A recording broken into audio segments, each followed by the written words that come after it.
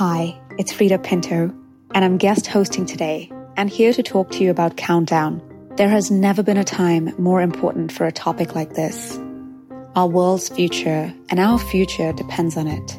I am personally and deeply invested in this issue, as my hometown, my home country, Mumbai, India, as well as my adopted home, my second home, Los Angeles, California, have suffered and continue to suffer the ill effects of climate change. Now here's a talk from the Countdown Global Launch event given by economist Rebecca Henderson.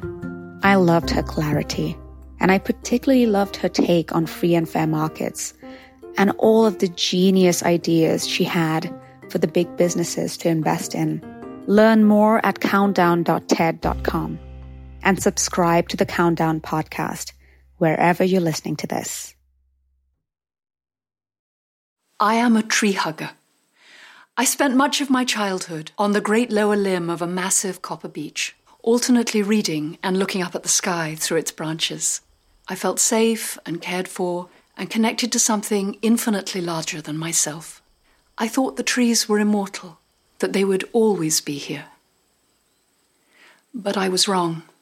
The trees are dying. Climate change is killing the cedars of Lebanon and the forests of the American West. And it's not just the trees. Since 1998, extreme heat has killed more than 160,000 people, and unchecked climate change could kill millions more. How did we get here? There are many reasons, of course, but one of the most important is that we let capitalism morph into something monstrous. I'm a huge fan of capitalism at its best. After all, I'm an economist and a business school professor. I think genuinely free and fair markets are one of the great inventions of the human race. But here's the catch. Markets only work their magic when prices reflect real costs. And right now, prices are badly out of whack. We're letting the firms who sell fossil fuels, and indeed anyone who emits greenhouse gases, cause enormous damage for which they do not have to pay. And that is hardly fair. Imagine for a moment that my hands are filled with a cloud of electrons, $10 worth of coal-fired electricity that could power your cell phone for more than 10 years. That probably sounds like a pretty good deal, but it's only so cheap because you're not paying for the harm that it causes. Burning coal sends poisons like mercury and lead into the air, increasing healthcare costs by billions of dollars and causing the death of hundreds of thousands of people every year. It also emits huge quantities of carbon dioxide. So another part of the real cost of coal is the climate damage it will cause, and is already causing. More than 1 million acres burned in California this summer, and massive floods put a third of Bangladesh underwater. Hundreds of studies have tried to put a number on these costs. My sense of this work, and here I'm relying on my colleagues in the School of Public Health and my friends in economics, is that generating $10 worth of coal-fired electricity causes at least $8 worth of harm to human health, and at least another $8 worth of climate damage, and probably much more. So the true cost of this handful of electrons? It's not $10. It's something more like 26. The hidden costs of doing things like burning oil and gas and eating beef are similarly enormous and just as unfair. Everyone who's trying to build a clean economy has to compete with firms that are heavily subsidized by the destruction of our health and the degradation of our climate. This is not the capitalism I signed up for. This is not a market that is either free or fair. So, what do we do? The easy answer is that governments should insist that anyone who emits greenhouse gases pay for the damage that they cause.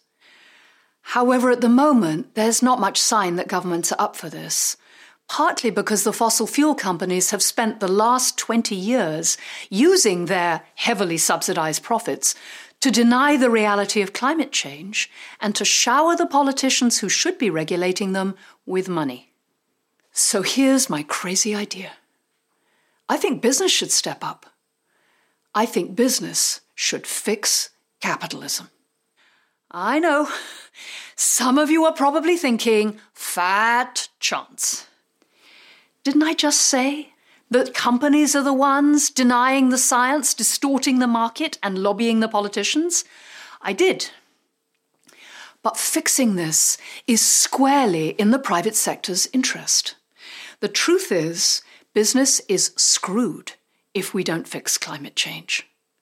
It's going to be hard to make money when the great coastal cities are underwater and millions of angry people are migrating north as the harvests fail.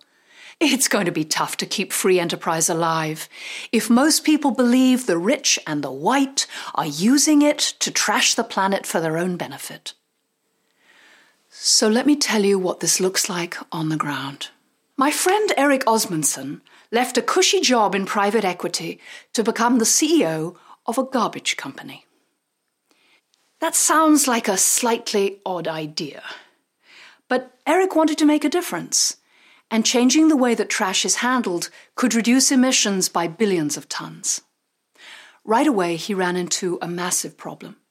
The industry was thoroughly corrupt. Firms were cutting costs by dumping waste illegally, the regulations were poorly enforced, and the fines for violation were tiny. Eric announced he was going to run clean and to raise prices to cover the costs of doing so. Many of his senior team thought he was crazy.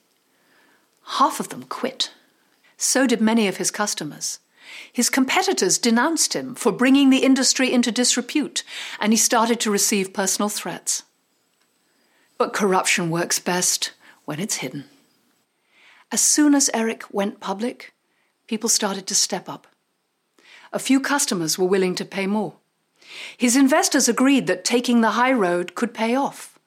Those of his employees who remained loved the idea of taking a stand and found all kinds of legal ways to cut costs. Eric persuaded several of his competitors to join him in refusing to dispose of garbage illegally, and it got much tougher for regulators to stay on the sidelines. Today, Eric's company, Norsk Gjenvinning, is one of the largest recycling companies in Scandinavia. Let me generalize. These are the 4 pillars of change. Build a business that can set the right price and still be profitable. Persuade your competitors to do the same thing. Make sure that investors understand there's money to be made. And push governments to put the right price into law so that bottom feeders can't survive. I'm not telling you we've got this nailed. Things are pretty desperate. But there are thousands of business people like Eric, and there are millions of people like us. And we are customers, employees, investors, and citizens. Instead of giving up on capitalism, let's fix it by making sure that markets are truly fair and truly free, and that no one can dump garbage on us and walk away without paying for it. We have the resources and the technology to solve climate change. Together we can save the trees and each other. Thank you.